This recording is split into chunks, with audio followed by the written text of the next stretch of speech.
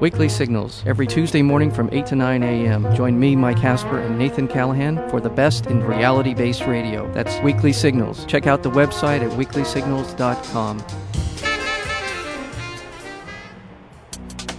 The opinions and views expressed in this program do not reflect those of KUCI, its management, or the UC Board of Regents. To find out more about this talk show or other talk shows broadcasting on KUCI, log on to our website at kuci.org or check out the latest program guide.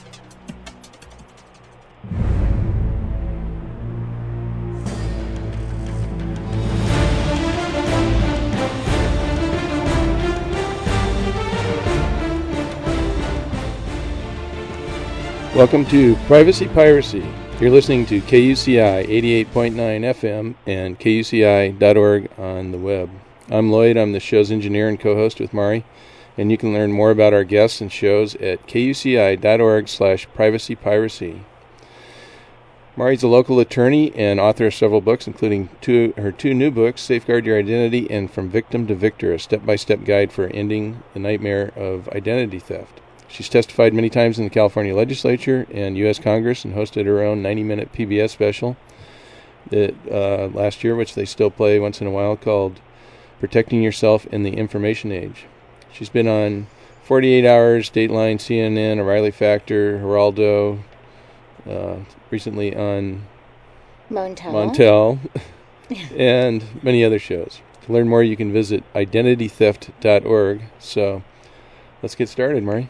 You know, speaking of Montel, just a few weeks ago when I was on the show, I met a woman who has really transformed her life.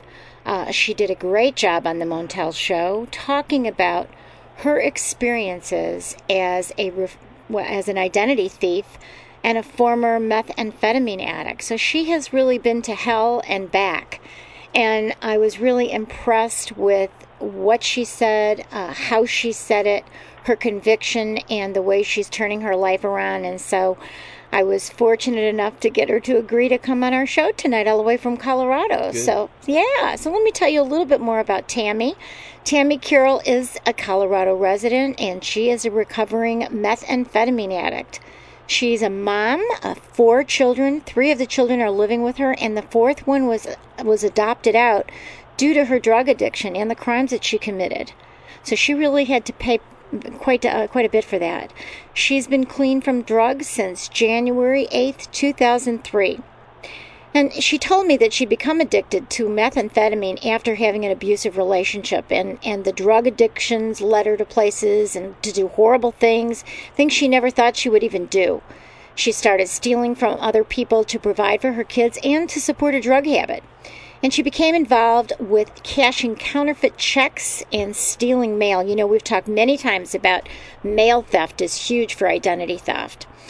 She'd create new checks using the routing number and account numbers of the checks that she'd stolen in the mail, and she'd make new checks.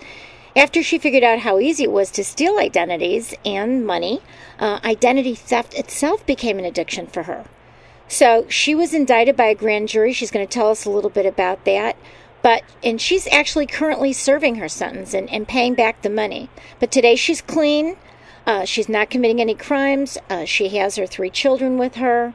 She wants to tell her story so she can help others to avoid this, also to really make a difference so people will understand that the financial industry really facilitates this crime.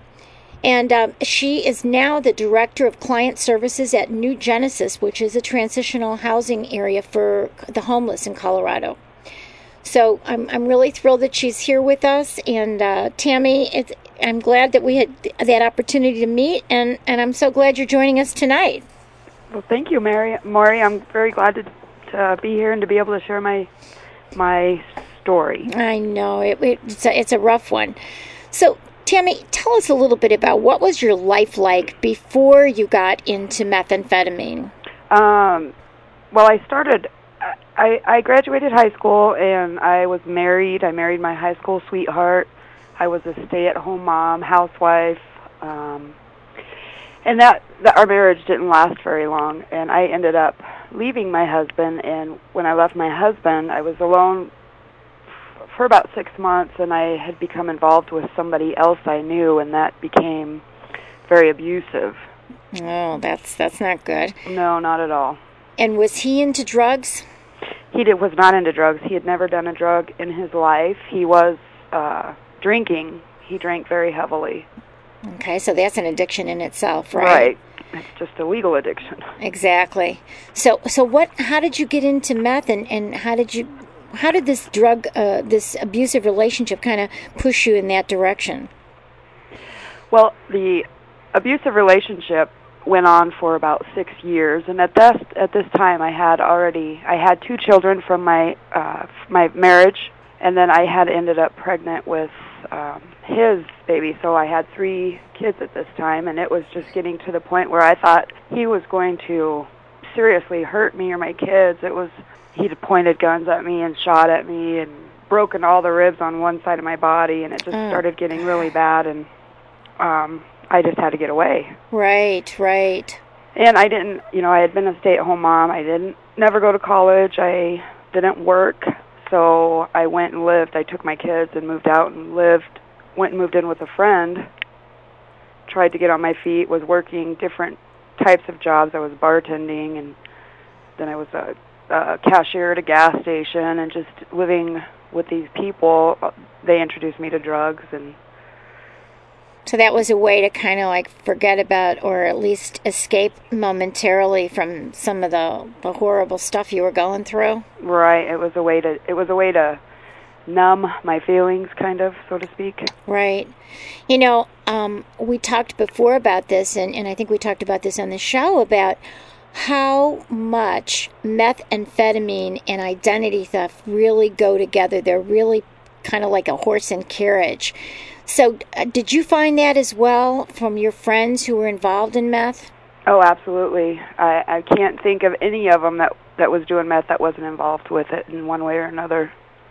So were you doing other drugs too at the same time that you were doing the meth? No other drugs. Would have a drink every now and then. So what was it about methamphetamine? I know it's such a huge drug now everywhere. So what is it? Because I've never had it. I remember in college trying to stay up late and taking stuff, diet pills to keep me up. But I would imagine meth is kind of like that. What is meth really like? I smoked it. That's how I did it. Oh, okay. And I put it in it was a glass pipe, not a metal pipe. I know some people smoke like marijuana in metal pipes and stuff, but it's a glass pipe, and I smoked it, and it just, it like I said before, it totally numbs your feelings, and you feel like you're on cloud 9. You have no other cares in the world. You're full of energy to do whatever you need to do, and it's a very long-lasting energy. It doesn't just go away in an hour or 2. And what's it like when you do come down? It's horrible. It was very difficult for me to get out of bed. I was sick. My body just ached, and the minute I tried to get out of bed, I had to find more to feel better. Wow. So how did that affect your kids? Oh, well, they were eventually taken away, but before they were taken away from me, it was tough. They went for days without, I'd sleep for 3 days straight. So they went for days taking care of themselves. They were late for school constantly. My oldest daughter was the mom of the other kids. So how old was she at the time? At the time, well, it was about 5, 6 years ago. So she's almost 16 now, so she was about 10. Yeah, so that's a lot of responsibility for her. Right. So from the meth, how did you get turned on to getting into identity theft? Well, the friend I had been staying with, I had finally made enough money, and I was living in a motel. I moved out of their house, and me and the kids was living in a motel. And it was right around Christmas time, and I didn't have the money for gifts or for Christmas dinner or anything like that. So the girl that had really gotten me into the meth had said, well, let me show you a way where you can make, a good amount of money real quick, and you can go buy your kids all the Christmas presents in the world. And she printed up 2 payroll checks off of, I'm not even sure what account that was at that time, and she made it out to me, and she said, if you go to the U.S. bank, we will split the money, and the checks were, one was made out for $900 and something, and the other was for $800 and something. So I made almost $1,000, and it took less than an hour. Right. And you didn't have to go to work, and you didn't have to get a babysitter, and you didn't have to do any of that. And I didn't have to do any of that, and I had, all the Christmas gifts the kids wanted. Right. So then what happened? Well, then after that, I thought, obviously we had a good Christmas. After that, I was wanting to get out of the motel situation, and so, I just continued to work with her, and I was cashed a few checks, saving up all the money until I was able to put a deposit on a house, and I rented us a house. So at that point, she was really doing the work, right, and just giving, and then just making the checks out to you, and then you just split everything with her? Right, I was kind of like working for her, I guess. Right. She was the one that had all the accounts and all the, the computer and everything at that point. Right, you didn't have a computer, so she would do the work, and then you would be kind of her patsy, so to speak. Right. Yeah. And that's what happened. I got very tired of most everything being put on me, like the risk. Right. I was the one in the bank. I was the one cashing the check. I was using my own name at that time. Right, and she was doing all the computer work. Right, and she was making half the money, so I decided to figure out how to do it on my own. Right. So how did you do that? I just watched, just sat back while she was doing it and watched and asked questions, and I had been making money, so I bought a computer, and I learned what I needed to buy at Office Depot, and I went and bought all the equipment and stuff I needed, and I just taught myself. So what kinds of things did you use? You just bought the checks that you can buy ready-made? Yeah, at Office Depot you can buy the check paper, you can buy personal or payroll.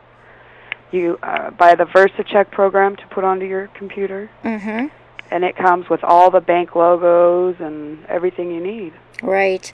I remember it was great on the Montel show. They did that B-roll showing how to do it and how easy it is to do it. And, on one hand you think, oh gosh, well now we're teaching people how to be identity thieves. But on the other hand, we're showing the public that, hey, this is so easy. These banks have to start doing things differently. And that's, at least that's my hope. Right. All right. So by this time you got an apartment with the kids, and you were still doing meth at the time? I was still doing meth. So very much doing a lot of meth.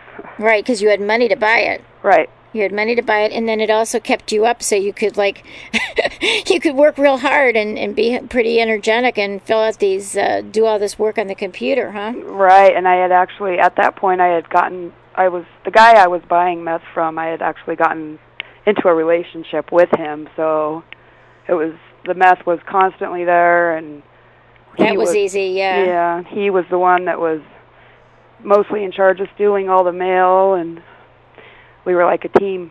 Yeah.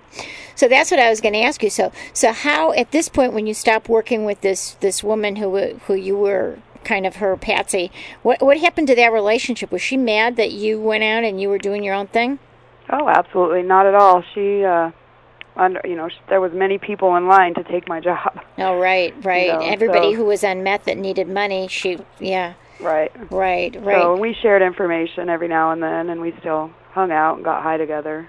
So you were almost like a whole group that was doing this, is that right? There were several of us. And you were, so tell me, how did you get these identities? What were you doing to get the identities so that you could actually make up these new checks? Stealing mail was the number one way. Yeah, and I thought it was amazing. I think you really amazed the Montel audience when you said not to put your mail in the mail bins because, on the corners, because that's what you guys stole. Why don't you tell about that? I think that was pretty amazing. People were just in shock. Yeah, they were. It was funny. Not funny, but it was their reaction. Yes. No, it is funny. I mean, that you go and steal a whole one of those big boxes on the street. Right. How did you guys do that? Well, it was the guys that did it, the guys that we were hanging out with, because those things are bolted to the sidewalk. Right.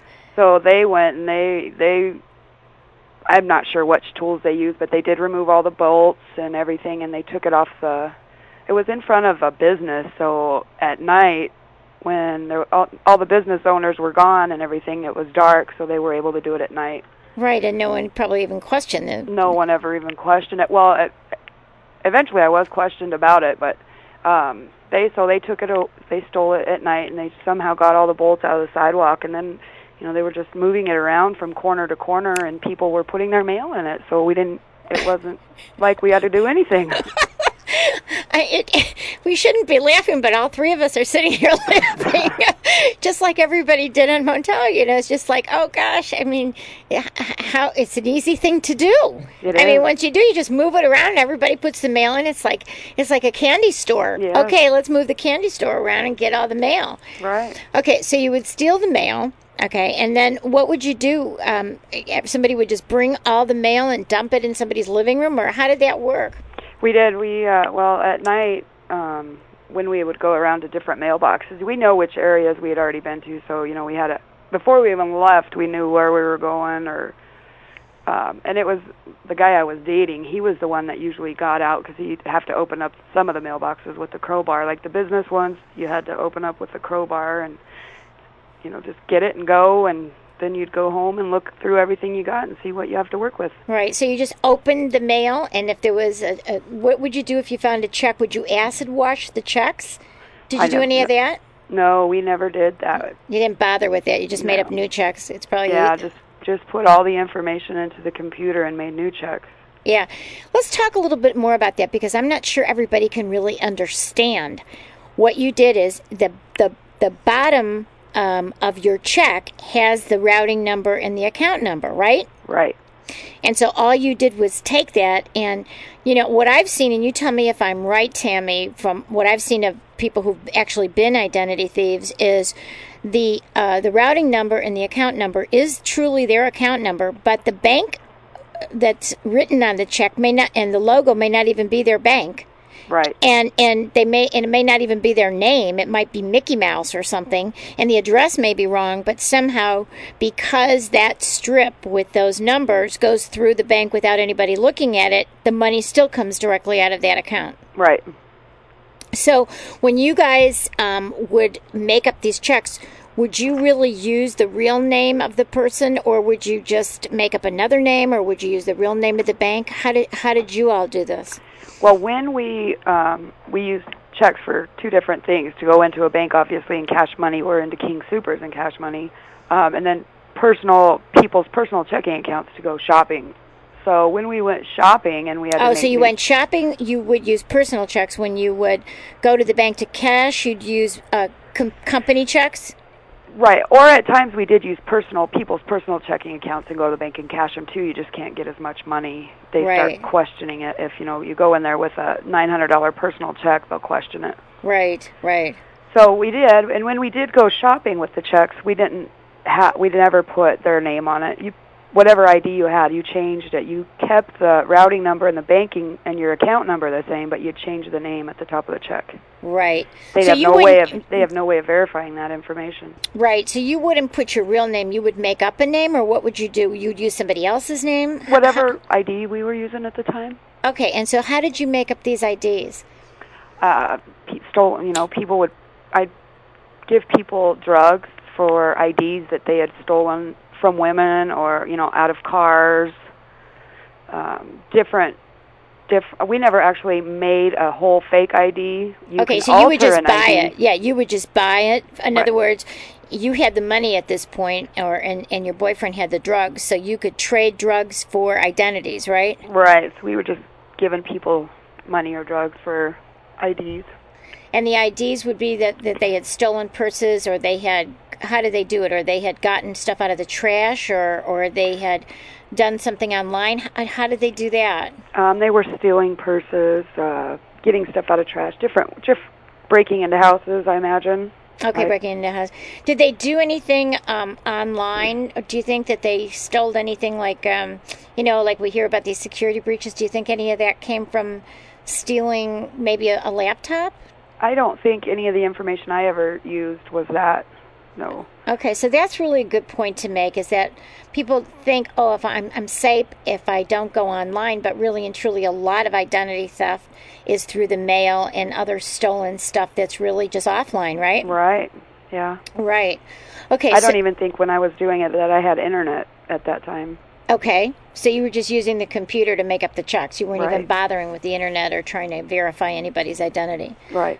So, how would you pick your? Okay. Oh, yeah. Well, Lloyd wants me to introduce you again because I'm getting so excited about how this interview is. You're so interesting, Tammy, telling us what happened that I forgot to interview you again. I just want to say that we're talking here this evening with Tammy Carroll. Tammy is a reformed methamphetamine addict. She is clean, and she has also gone through hell. But she is also a reformed identity thief, and she is sharing her story to really help people to know how to protect themselves and what not to get into. You know, it's real scary for me when I think that we're sitting on the campus of the University of California and kids try drugs. I was in college. Everybody tries it, Right. just like drinking. And I just get scared to think these kids might say, oh, let's take some meth tonight and maybe we'll stay up and study. And, hey, this feels pretty good. And what are they going to get into and how it could just tear their life apart. Yeah, it's definitely devastating. Right. So we're talking to Tammy Carroll. So, Tammy, I wanted to go back in about, so you really didn't pick people to steal their identities, did you? No. No, it was just like very impersonal. Very impersonal. Very impersonal. Nobody was selected or watched or picked out of a line. I didn't check to see if this person had good credit. It was whatever mailbox or whatever, we had available to us at that time. Right. So some people think, oh, so why did they do this to me? Well, a lot of times they don't even know you. Right. They don't know you. You're just a bank account. Right. Or you're just money. And so how did you ever think at this point about the victims? What were your thoughts? I mean, was that just like the farthest thing from your mind, or what was going on in your head? Well, I did think about that, and a lot of times I justified it. I would tell myself that, everybody's money is federally insured and they would get it back. And so I was trying to fool my own guilt Right. by telling myself, they would get their money back. And I actually did at one time. One of my victims, he had noticed that somebody had cashed a check, and he had actually found me. I'd gotten his account really easy through a friend. It was a friend's father-in-law. Oh, my goodness. So, he actually figured it out, and he refused to press charges. How did he find you, Tammy? Well, he had I don't know exactly. I couldn't tell you how. He just did it through his son's girlfriend. Oh, so he saw something was stolen, then he saw he wondered because it was a family member or a friend. Yeah, it was too close. They gave up my information. Right. So when he found out about this, and he went to the bank to say, hey, this isn't my check? Right. He went to U.S. Bank, and apparently they had told him that it was up to the bank to pursue charges or to go further with it, and Right. that it was under, I don't even remember what it was for, I think it was like $650, that it was such a small amount that it would be more it would cost more for them to pursue charges and to go after me than it would just to drop it. So they just dropped it. But they put the money back for him? They put the money back for him. Right. So that's another thing. They didn't do anything about it, so that helps facilitate it, too. Right. So Right. I was like, well, the man, I kept telling myself, especially after that, everybody's going to get their money back. Right. And that helped you justify it. Right. So how long did you do this, I guess, is the question? It was right around a whole year. A year. And in that year... Shy of a year. Yeah. In that year, about how much money do you think you were able to gather either through cash or through whatever you bought? How much do you think that you got out of it? That's a tough number to come up with. On the indictment, there are 6 people charged. Uh-huh. The indictment is for 6 people, and there was $250,000 taken. Wow. So. And that was in 1 year? That was in 1 year. So about how much cash do you think you actually got? Actual cash on hand, I couldn't. Over 100,000 probably. Wow. And then you were able to buy stuff for your kids, and is that how you paid for you weren't doing any other job, right? No, I wasn't working. I was just paying my bills and the kids had all kinds of new clothes and toys, and the fridge was full, all from that. Right. Now, did your kids question anything? Your 10-year-old, or? Her and my son did. My oldest son, they did question everything, and they did catch on, and they knew what was going on. And what did you tell them when would they say, "Mommy, how are you doing this? How are we having these gifts and you're not working? How is this all happening?" Well, for a long time, I pretended to have a job. Oh, I see. And then they caught on after a while, and I'd been, getting high. I just let it slip, and they knew. And kids are, as long as they have their new bike and clothes and they're eating, they were okay. Yeah. Now, Tammy, did you have any family or friends around that were not in this whole kind of a deal, that were worried about you or that questioned anything like this? Yeah, I had, my mom and my dad and my ex-husband's mom were all very concerned and, kept questioning me, and what are you doing? And you look terrible, and, the kids are not looking so good. And I just finally, I shut them out of my life, and I didn't talk to them for a long time. Right, so that was your way of kind of avoiding them? Right. Right, and they didn't do anything about it? They didn't pursue it, or they just kind of let you do your own thing at that point? Yeah, Yeah. And it didn't take long. I mean, the kids were taken away in about 6 months after it happened. So now, how did that happen? That's a very long story. Actually, something had happened to my daughter, my youngest daughter. Yeah. She was kind of sexually harassed by my cousin, or not my cousin, my nephew.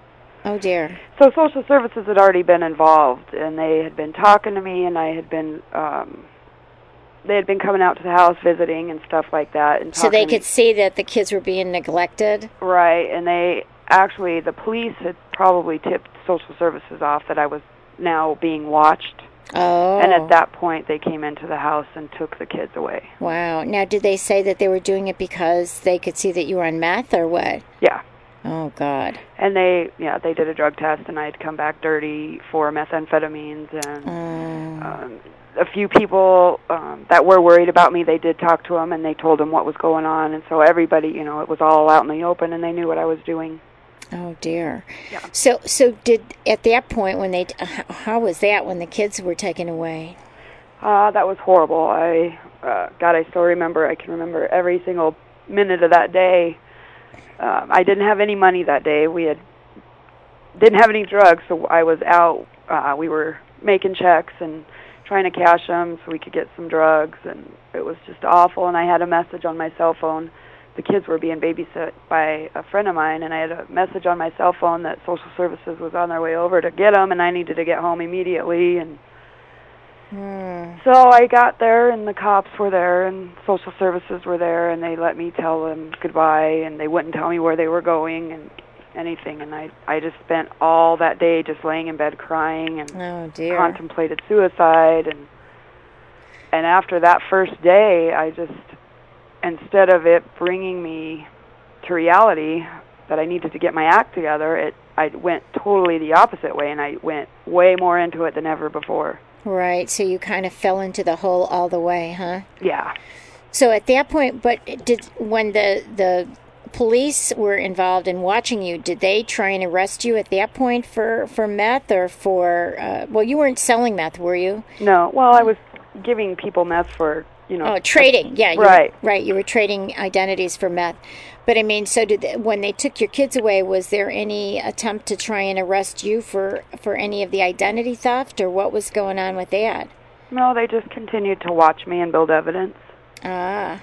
There was a group of us that they were watching, and they just continued to gather their evidence. Tammy, did you guys ever, when you got these identities, did you ever apply for credit cards too? We never applied for credit cards. We did actually use them when credit cards would come in the mail. It's very easy to get them activated. You don't really have to call the 1-800 number. All you have to do is go to a prepaid or a credit card paid gas pump, Oh. And put it in there, and that'll activate your credit card. Oh, so when they tell you when you get your, well, this is good to know. Yeah. When you get your credit card in the mail, it says you must call this number, and it says, we have verified that this number is really your home number, and we have now activated this American Express. But you're saying you don't have to do that. All you do is you steal the credit card, you go through at the gas pump, and you just put it through and put in the zip code, and that's it. And that's it. Interesting. Yeah, and that will activate it for you to go shopping. Now, you still won't have the PIN number to go, get cash back. Right. But at that point, you didn't need that because you had the checks. Right, and there were several, especially if the credit card was a decent-sized credit limit on it, we would go back. Usually, PIN numbers will come in the mail 4 to 5 days after the credit card, so you just go back and steal the mail again. Right. But meanwhile, you could, if you would know what the credit limit was because it would have set it by the card. Does it say it like you have a $10,000 credit limit? So if you saw that, would you just go to town and say get as much as you can? Shopping, yeah. Yeah, in that $10,000. Right. Yeah. Wow. So how did you finally get caught? Well, there were a few times I had been arrested. My house was raided on September 6th by the Colorado Bureau of Investigation When was that, 2003? Yeah, September 6th, September 6th, 2002. Oh, it was 2002. I'm sorry, yeah. Yeah, I was arrested. They raided my house, searched my house and everything, and they took me to jail pending charges. This is before the kids this is after the kids were taken away? This was after the kids were taken away, and I had been visiting them at supervised visits through social services, and I had still been getting high, and I was faking UAs with social services, so it was pretty bad. And when you say UAs, you mean urinalysis? Yes. So how did you do that? I was taking in, you can buy synthetic urine at head shops. So they'd have you go in the bathroom by yourself, and then you would just pour that in there? Right. Okay. Yeah, so I was giving them, fake urine, and everything was coming back fine, and they were letting me visit the kids at social services and stuff like that. So all these little tricks that you had never known because you were a goody two-shoes, in high school and stuff. So all these tricks you really learned from your peers, right? From the other methamphetamine addicts, and how to do all these little tricks. Right. Yeah, it didn't take long to learn them all. Yeah, well, you're a good student, so now the good news is that you're straight, so now you're going to learn really fast. Right. But that's something. Yeah. All right, so what happened when you were arrested? I was arrested on September 6th. My house was raided, and they let me go later that night, pending charges. They never officially charged me. You didn't have to post a bail or anything like that? No, they just let me go. Huh, they didn't have enough evidence or what? I'm not sure why they did that, but they just let me go, and they continued to watch me and gather more evidence. So then what happened? So then I packed up everything out of my house, and I put it all in storage because I knew I was being watched, and I was bouncing around. Me and the guy I was dating was bouncing around from motel to motel, and we were still doing checks and still getting high, and I had actually gotten arrested inside of a Walmart for shoplifting. Oh. I went into Walmart and used a check. I was using somebody else's check, and I was buying things, shopping for stuff. And I didn't have a pen to write the check with, and so I opened a package of pens. Oh, dear. And I used one of the pens, and I never even thought about paying for the package of pens. I just tossed it, and so they arrested me for shoplifting. Oh, wow. Here's it. Yeah. And then they caught on to the check I had just used because they got my ID and they saw the check. So anyways, I got a forgery charge out of that, and I bonded out of jail, and I was going to court. My court date was January 8th, 2003. Now, did you have a public defender, or what did they do to give you? Did you get a regular attorney, or what? How'd you do that? I had a public defender at this point. Yeah. And I was going to court on the shoplifting and the forgery charge, and I had court January 8th, 2003, and when I went into the courtroom, they arrested me and told me that I was being indicted by a grand jury for, among 6 other people. There was a total of 6 of us on this indictment, and the charges, were organized crime, conspiracy, theft, forgery, motor vehicle theft. There was all kinds of stuff on there. And how did you see yourself like that before that? I mean, did you see that yourself as a criminal? Or Not at all.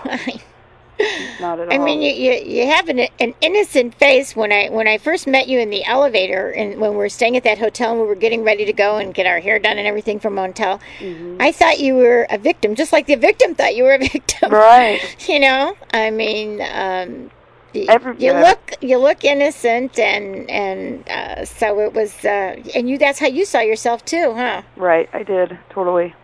So was that, you said that was the last day that you ever had any drugs. So what happened when you were indicted? What was the next step? You had this public defender, and what was going on? Well, they had indicted 6 of us, including me and the guy I had been dating and doing this with throughout the whole year, and then 4 other people that we were involved with and that had been part of it. There was a ringleader, and this was the person that really was doing a lot more than me. Is this the person that taught you how to do it, or what? No, she actually was not included on this one. She ended up being later indicted on something else. Oh, okay. No, the guy that was the ringleader, I did a few checks for him throughout this whole thing too, and I don't know how we ended up on the same indictment together, because we really didn't do a whole, I'm not sure how it all came down, but there were 6 of us on this indictment. So then what happened after you were indicted? Did you get out on bail, or were you still in jail? No, I stayed in jail. The bond was too high, and everybody the people I had been associated with, they were all arrested too. My family weren't talking to me, so I had nobody to bond me out of jail. So I just sat there. And at this point, you couldn't get any drugs. I couldn't get any drugs. I didn't have any money. And I just sat there. Yeah, so what was that like without getting your drugs at that point? The first couple weeks were really hard on me. After you stop using meth and you're coming down, you're sick and your body aches, and it really affects your bones, and like my teeth were really affected. What do you mean? Like they hurt, or what do you mean they were affected? They rot your teeth at an accelerated rate. Oh. So I had a lot of dental problems, and I had to have some teeth removed, and so it was pretty bad. So the first couple weeks were hell.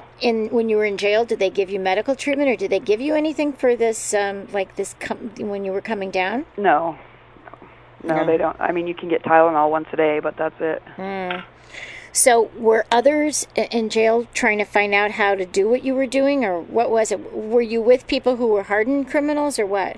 I was in one of the there's 4 dorms, and I was in the maximum security one. And I was actually in there with the girl that I very first cashed a check for. She was arrested in there as well. Wow. So we were kind of cellmates, and there was no drugs, and I just pretty much slept a lot, and I was, I had been depressed, and it was getting, my kids weren't visiting me. I hadn't seen my kids in a long time, and it was horrible. Right. So what happened then? You were in jail until the trial, and when? How much later? How long were you in jail before you actually had a trial? I was arrested January 8th, and I was sentenced. No, I wasn't sentenced. My trial was in March. Did you do a plea bargain, or did you actually have a trial? I did a plea bargain. And what was your plea? Well, I had charges in 6 different counties in Colorado. Wow. So they were trying to all work together and see what they could come up with, and I ended up not having a public defender anymore because it conflict of interest because of our co-defendants. So they appointed me a private lawyer, and they all worked together, all the counties worked together, and I ended up pleading guilty to a felony in each county. So I have 6 felonies right now on my record. I have 3 F4 thefts and 3 F5 forgeries. So what are F5 forgeries? What does that mean? It's the class of felony. Okay, so that's a very what is it? It goes from class 1 or like F1 to F6. F1 being murder, F6 being the smallest. The least, the smallest. And yours was F5, did you say? I have 3 F4s and 3 F5s. Because it was economic crime rather than any kind of violent crime. Right. Wow. So I stayed in jail the whole time, and after. How long was that you had to stay in jail after? Oh, yeah. I was in jail from January 8th to September 17th. Of this year? No, of the 2003? Right. Right.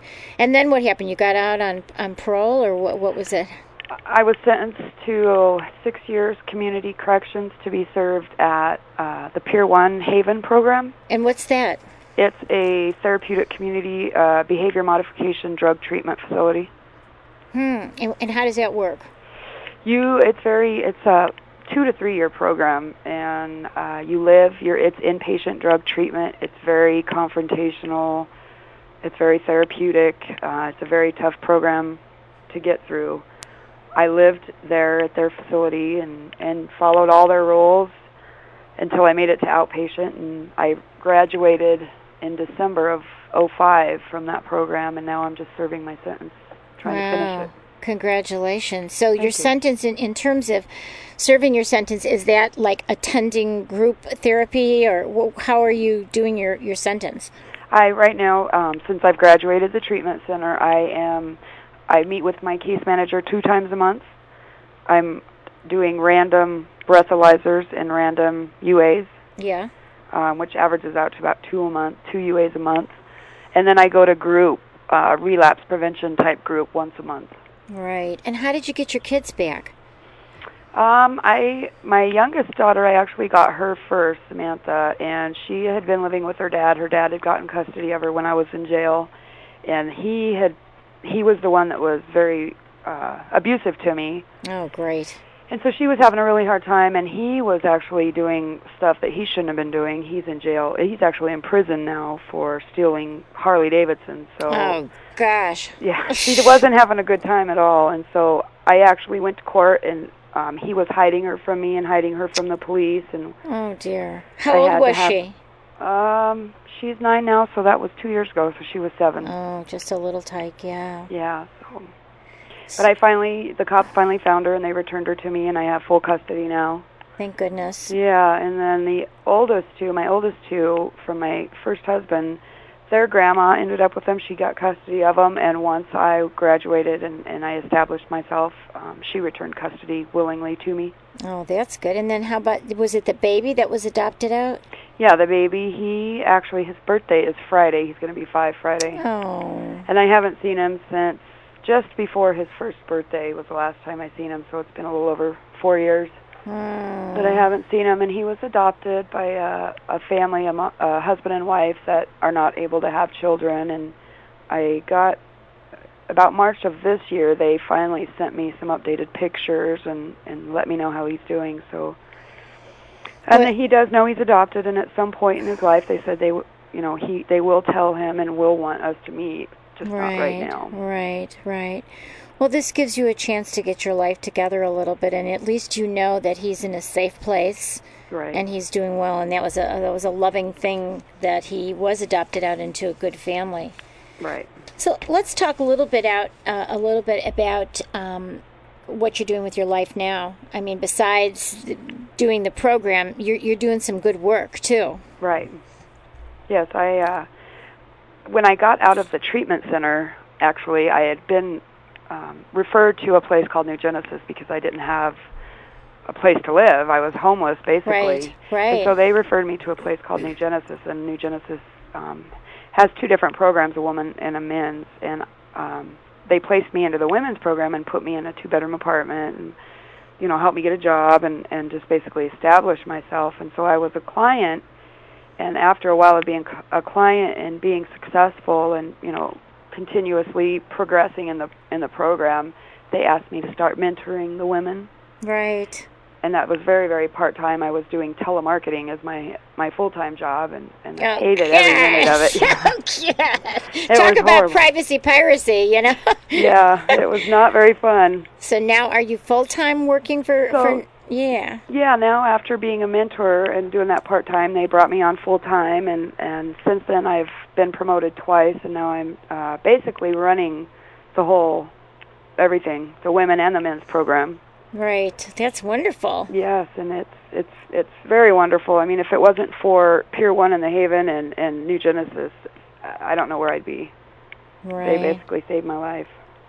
Well, let's talk about kind of a helicopter view, because you have really lived this, and like we said, going through the dark night of the soul. And What do you think needs to change? What, this whole thing. First of all, meth kind of leads you into this identity theft because you have to have the money, and then you're up and at 'em and energetic to steal this stuff. Right. So, on one hand, I mean, when you think about this, what can we do in our society to keep us from getting into the meth? Do you have any thoughts about that, or is it just beyond belief? Well, I think that there needs to be more resources for drug addicts. Like the treatment program I went to that got me clean, there's only one in the state of Colorado. There's one therapeutic community like that in the state of Colorado. So there's not a lot of places, rehabs, where somebody without, a huge paying job can go to get help. Right. It's expensive. Right. So that's one thing, is we don't do enough for people who have this problem and who get addicted and who get into this downward spiral. Right, yeah, there's definitely not enough resources and help for that. The other thing that I wanted to talk to that we talked about on Montel, which was that whole thing about identity theft, and you heard the horror story, from Eric about what he went through, and then of course backstage about Elisa. So, we talked about the fact that it's so easy. So what do you think should change? What do you think should happen so that it isn't so easy for you to do that? A lot of the financial industries, the banks and the stores, if they just paid attention and brought their awareness up a little bit, would be a huge help. It just drives me nuts that anybody can go in and make up a check with my checking routing number and my account number, put Mickey Mouse or Popeye on the check and siphon the money out of my account. Yeah. There's something wrong with that, right? It is. It's terrible, and that's what a lot of people that are doing that look for. They go into a store, they go into a bank, or they go, into one of these places, and they look for, the 21-year-old girl that's laughing and giggling and flirting with the guy next door. Or, right. They look for that stuff. Right. They look for somebody who's going to be an easy prey to go ahead and cash that check, right? Right. And someone cute like you could go up to somebody and be real bubbly and go ahead and just cash it. So they're not training. The financial industry is not training their people on verifying and authenticating who the person is, or even verifying that the check belongs to that checking account, right? Right, yeah. All it would take would be for them to pay attention and actually, look up in the computer, take a few minutes and verify. Unbelievable. So, and that and selling, selling the programs in a store where anybody can go in there and buy it for less than $50. Right. Well, but on the other hand, though, like if I want to I don't use checks, and I tell people not to use checks just because of what you were able to do. I tell them you're safer using a credit card. Right. Because if you use a credit card and you see anything that you're going to dispute on that credit card, you never have to pay it. You didn't lose the money to begin with to beg for the money back. Right. You just say, hey, this is fraudulent. And if they're going to be that, if the financial industry is going to be that negligent, then, if they're going to lose the money, not me. Right. Yeah. So what did you learn about yourself through all this? I mean, you kind of went through a whole transformation. Definitely. A big transformation, 2 different transformations. Right. I basically, I've learned how to, instead of holding on to guilt and dwelling on the terrible things I did do to people, I learned to use it in a positive way and help people, which is why I tell my story, and which is why I'm in the work I'm in, and I'm continuing on in college so I can help drug addicts and do things like that. So I've learned to use my past in a positive way, and I'm very remorseful for what I did, but I do not let guilt drive me back to anything like that again. Well, guilt is negative, and it's it's just anger at oneself, and if you get angry at yourself, then it demotivates you, and then you can't do all the good work. So, right. If you can, look at it from a view from above and say, gee, it probably doesn't even seem like that was you. Right, it doesn't. It's like a whole different person. And it was a whole different person. Right. Yeah. So, in terms of the financial industry, what about our society? You know, the way that we have all this easy credit. Have you thought about that? Like, you've been on, now you're on our show, you were on Montel's show. We were talking about, remember we talked on the show about like what needs to happen. What do you think needs to happen in our society as a whole with regard to the financial industry and credit and all that stuff? As far as, you mean politic-wise or just people, just society in general? Well, and both. At this point, unless something is drastically done, people just need to really be aware and protect themselves as far as society goes, like, with the mail and with checking their credit and not applying for all those credit cards and doing those things. People just really need to protect themselves, because I don't see anything being done by the government or anybody else to change how easy it is and how people do it. Yeah. I think what happens with ordinary persons, they have to write their checks to get their groceries. They use their credit card so that they can, purchase the new refrigerator that they need when their refrigerator goes bad. Do you know what I mean? I mean, they're just living their own lives. I don't think that ordinary people really have the power to change what these banks are doing. I think, at least from my perspective, if you're acting in good faith and you use a check and you have no idea that if I send my check to to pay San Diego Gas and Electric, that it's going to get stolen on a corner because somebody's going to take the whole mailbox and dump it in and just use that checking number to take all the money out of my account. I mean, that's really going to be beyond the control of the people. What do you think about? Is there something we can do about stolen mail? What do you think should happen about that would stop you or other people from doing that kind of thing? Well, I think everybody should have to go inside a post office to be able to mail. I mean, and then there's always criminals. I mean, the law can do one thing, and criminals are going to do something to overcome that. They can get creative like you guys got. Right. Everybody, it's constantly going to be a battle, but, if you continue to eliminate things, it's going to make it eventually easier. I think that people should have to go inside the post office to mail things. And, I don't know if everybody should have a post office box, the new locking mailboxes, and they actually have now mailboxes where if somebody pries it open, it will take a picture of you. Oh, that's a good idea. Yeah, they have that now. So, I mean, people can do things like that to prevent the stolen mail. Well, that would be interesting if they did that with the post office boxes on the street.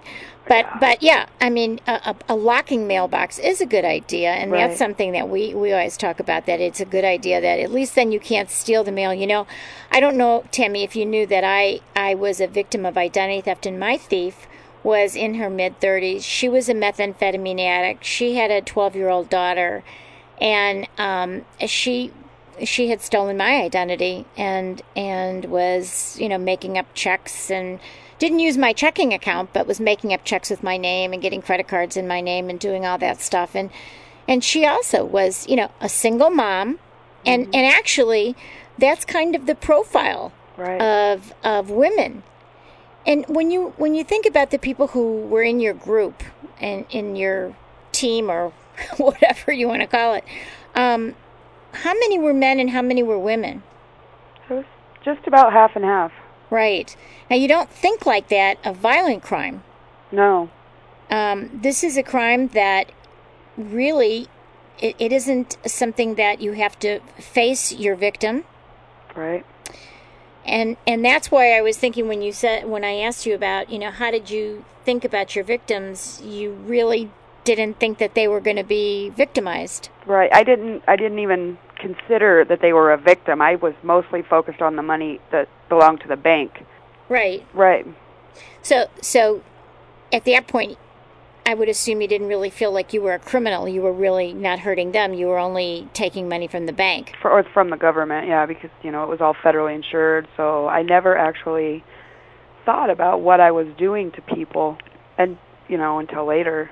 My methamphetamine addict who was the imposter, it was interesting when I never got to meet her, but I read what she wrote to the probation department, et cetera, and she said, what did Mari care? I mean, it wasn't her money. Wow. It was the bank's money, and I think that was the part that is hard to understand. It isn't the money that you lose; it's what you have to go through to get your life back, or to prove to the bank, who it is. Right. When you went to trial, were any of the victims there?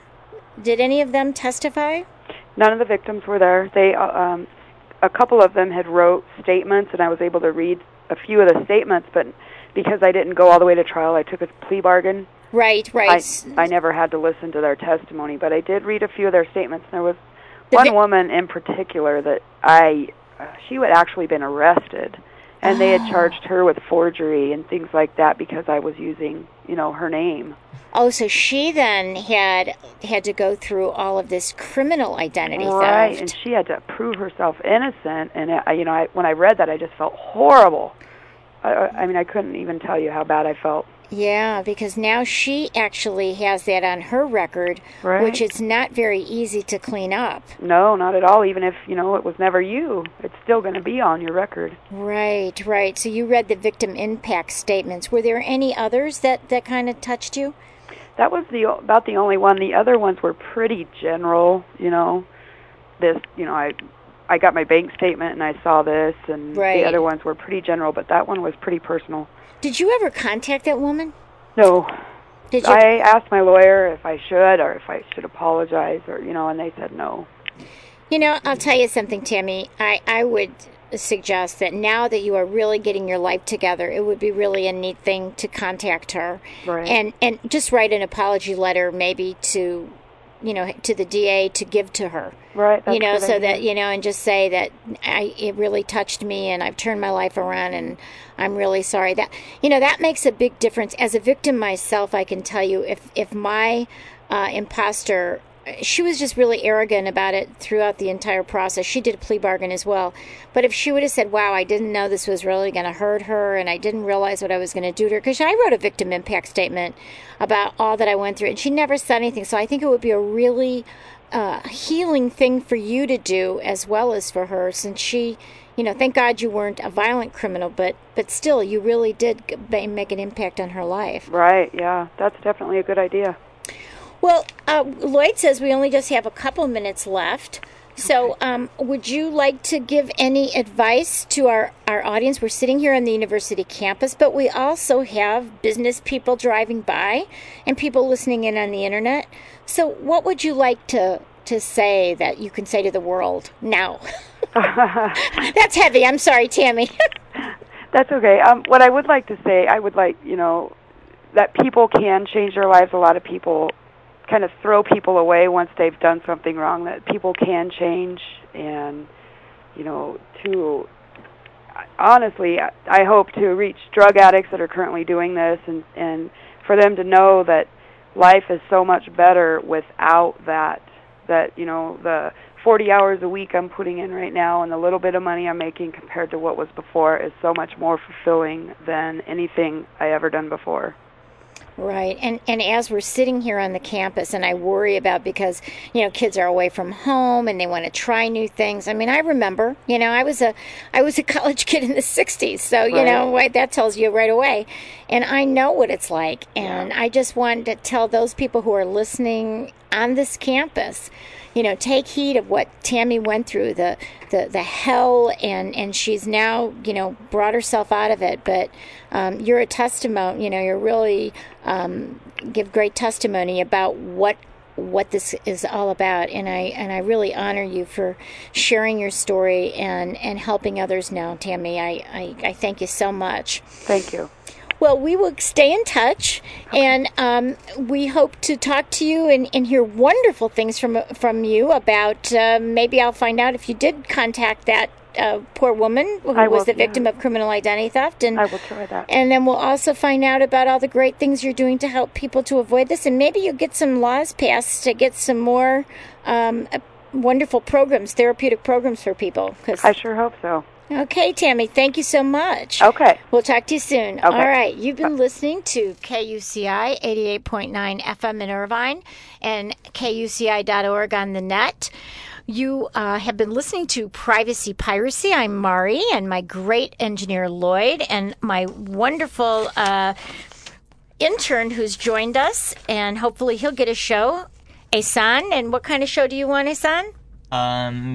Me and my co-host, who's also my friend, we're planning to do a video game review kind of show about just, different types of video games, the things that are coming up for young kids. Sounds fun. Yep. Okay. So please look at our website at kuci.org/privacypiracy and see our upcoming great VIP guests. Listen to our previous interviews right there, audio streaming, and download our podcast or click on a podcast. You can see bios and pictures of all of our guests. Thank you again, and good evening. The opinions and views expressed in this program do not reflect those of KUCI, its management, or the UC Board of Regents.